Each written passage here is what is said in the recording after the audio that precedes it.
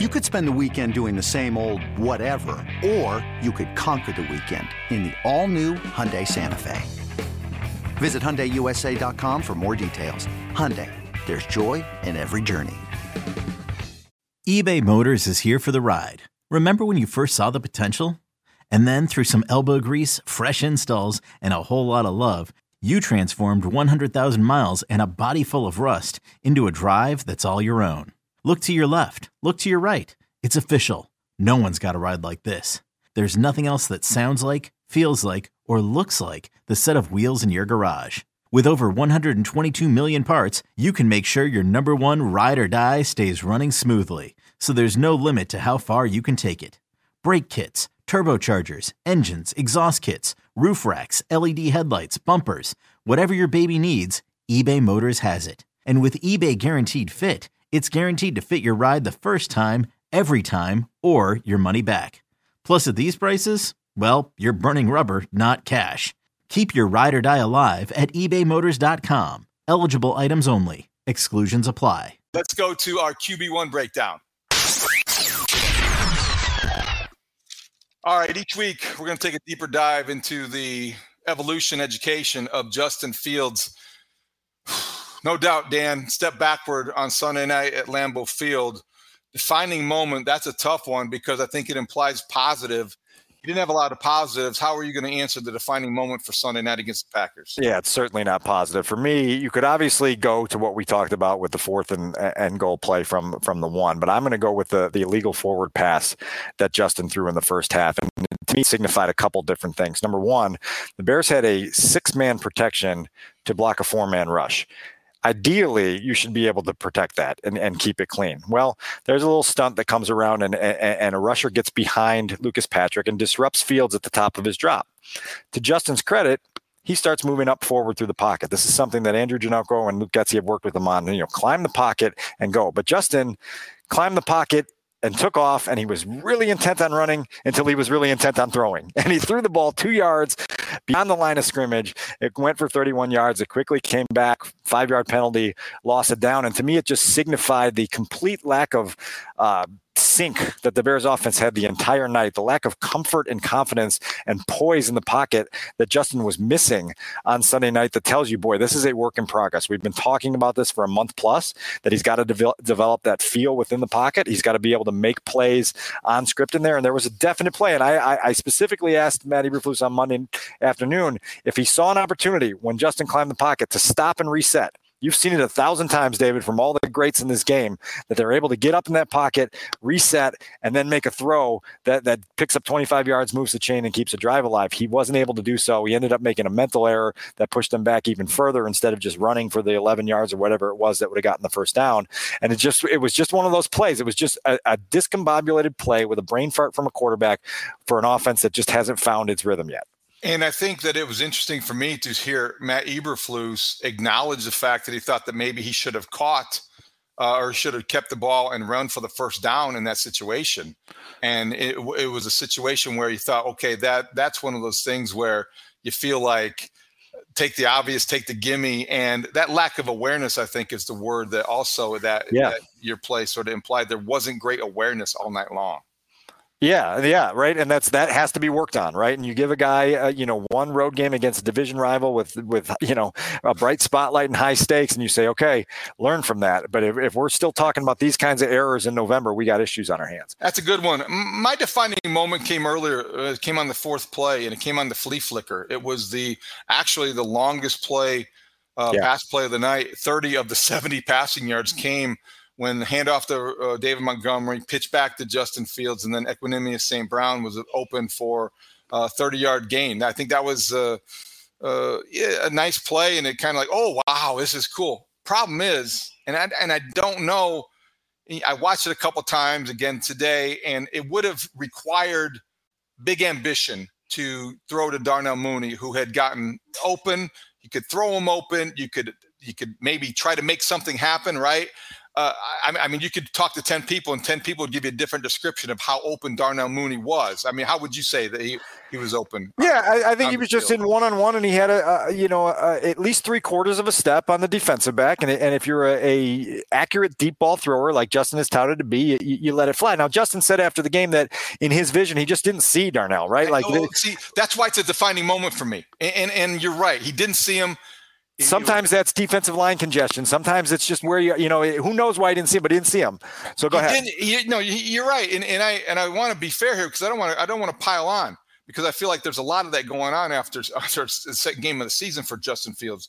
But if you're in your head thinking, okay, flea flicker, fourth play of the game, we're thinking big. We want to get ahead. We want to answer. We want to do all these things. You are already looking mentally or expecting to look downfield to the big home run. You're not taking you're not legging out the double. You're not going for the base hit to right field. You're not going with the pitch. You're thinking you're going deep and you're thinking big and you're thinking bold. And I think it was telling to me that was indicative of what would come after. There was no ambition to the Bears passing game. Right. I know they only got 41 snaps and they had the ball for only 22 minutes. But there was no thought to being like going. They threw the one downfield. They tried, but that was kind of just for effect. And I felt like on the opening flea flicker, the definition of the play is a little razzle dazzle. Well, they took the safest route out of a flea flicker they could, and to me, that was as defining as anything else. Now, at least they scored on the drive, right? They still got that. They turned that big gain into a positive yardage and went in and scored a touchdown on their opening drive. But yeah, to your point, you just need to start to scare opposing defenses so that they actually spend a little bit of time at night not sleeping and spending time thinking about the plays that you're going to hit them with during the week. Next category, on the bright side. Okay, so for me, it was not necessarily related to Justin, but it was the ability to do what we've asked Bears offenses to do with forever, and it's to commit to the running game, and it's to get 27 rushing attempts turned into 180 yards, and to do things that, if you're Luke Getsy now, should at least give you confidence that you can run a reliable running game that can then open things up for play action, that can then give your quarterback a little bit more time if defenses are playing honestly. And so I just thought that the way, as we talked about in the game balls segment with David Montgomery, the ability to get that established and to stick with it and to be unrelenting with it is going to be positive long term. Now, I think Matt Eberflus, I don't want to give anybody PTSD there, has been very clear that they need to find more balance, right? They need to find more balance offensively. They need to find a passing attack. But generally speaking, with what we've lived for the last 3-4 years of not being able to see a running game get going the way it got going Sunday night, for me, that was a bright spot that will help Justin long term.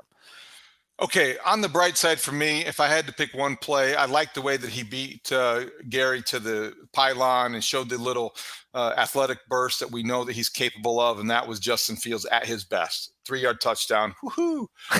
But I think overall, this is the opportunity that I want to take to very briefly just ask people to, remember a couple things about Justin Fields in his process. And I'm not anything like a Justin Fields apologist, and I never have been.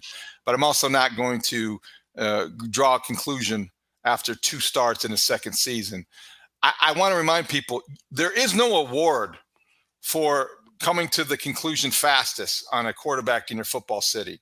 Nobody gives out any awards, and there was no trophy case to fill when everybody was right or whoever was wrong about Mitch Trubisky.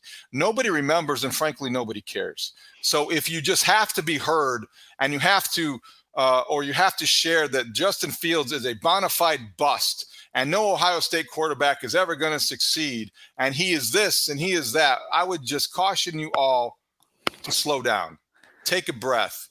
Nobody's saying be satisfied with what you've seen. There's no reason to be satisfied with the passing numbers that they are. I mean, I'm not sure, based on his passing numbers, watching the tape, Justin Fields is a 5-star recruit in the state of Georgia. I mean, this is what you get, gets you noticed on for college recruiters, not in the NFL. But this is the way the sausage is made. You go into seasons, you get regime changes, you install offenses. You have to give more time before you know what you have. And I think that you have a right to be frustrated but I don't think that it's fair to be conclusive. And there's a big difference there. And there's a lot of gray area in there. And nobody likes gray, certainly not on sports talk radio, certainly not in the Twitter sphere. And it's a very dangerous place to exist. But there's a lot of gray when it comes to Justin Fields. So as much as you didn't like Sunday night at Lambeau Field, just remember, if he turns around and he lights it up against the Texans, you're going to feel a lot different, and he's very capable of doing that.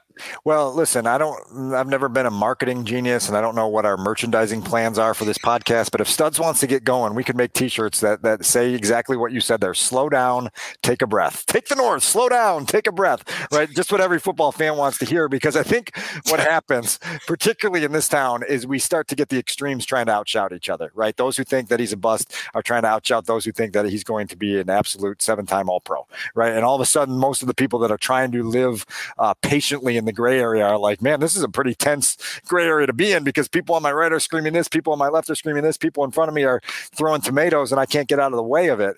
So this is just part of the quarterback discussion in Chicago, and it's ugly, and it's going to be, to your point, it's going to be gray for a long time. And I've tried to make this point since we started this podcast, and obviously into the spring, that we're going to get to the end of this season and have no idea whether Justin Fields is going to be here for a second contract, and no idea on whether he could be here for 15 more years, right? And so the quicker you as a football spectator and fan of this football team can condition yourself to understand that reality, the better off you're going to be through what promises to be another 16 weeks that are going to be quite the roller coaster in a lot of ways. All right, let's move through these last two categories, and this kind of dovetails into what we're talking about. The next one is, Yeah, so you reference this play in passing, but it's the bomb to Darnell Mooney in the fourth quarter on Sunday that Justin overthrew by 3 yards, right? And it's finally an opportunity to get your favorite receiver in one-on-one coverage. He runs a really nice route, gets Rasul Douglas actually it was Eric Stokes in that situation,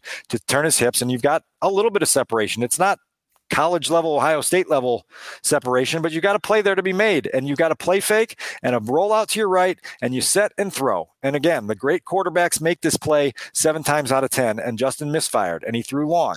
And so what does it signify, David? It signifies that Darnell Mooney is now 2 games into his 2022 season, and he's got 2 catches for 4 yards. Right? We cannot allow this to be the production line for Darnell Mooney. You can hear it in Matt Eberflus's voice right now that they need to figure out ways to get him unlocked. His one catch on Sunday night went for -4 yards, in part because it included a motion, David, that sent Mooney in front of Fields before the snap and then looping behind him, and they didn't get the width on the play that they needed. Cole Kmet tried to put on a block, wasn't successful in doing so, and all of a sudden that play goes for a loss of 4. And when you can't get your big play guys unlocked for big plays, now your offensive struggles are only going to be exacerbated.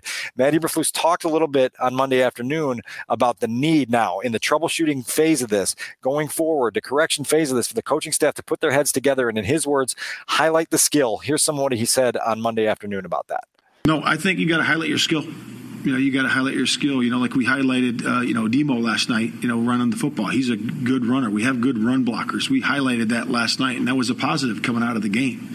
So in the passing game, let's highlight our skill. Let's feed the guys that have skill that can take a short throw and turn it into a big gain. That can go downtown, and we have a good deep ball thrower. So we should utilize that too. And we're going to look at all aspects of that. Like I said, we got great coaches. They're going to work tirelessly to get that done this week. I mean, David, highlight your skill for Matt is an indicator that you better quickly identify your best players and their best strengths and utilize them, right? And I think that's the number one goal for this team as it heads to week 3. They're learning too. I mean, they are really learning the roster. They're coaching on the fly, and this is their first season, so they're going to try to figure out what works, what doesn't. And that's good that we hold them to this, because they've got to have fewer games like Sunday at Lambeau when Cole Kmet with 0 yards has 0 catches. 0 catches for 0 yards has more production than your number 1 receiver who has negative yardage in the passing game.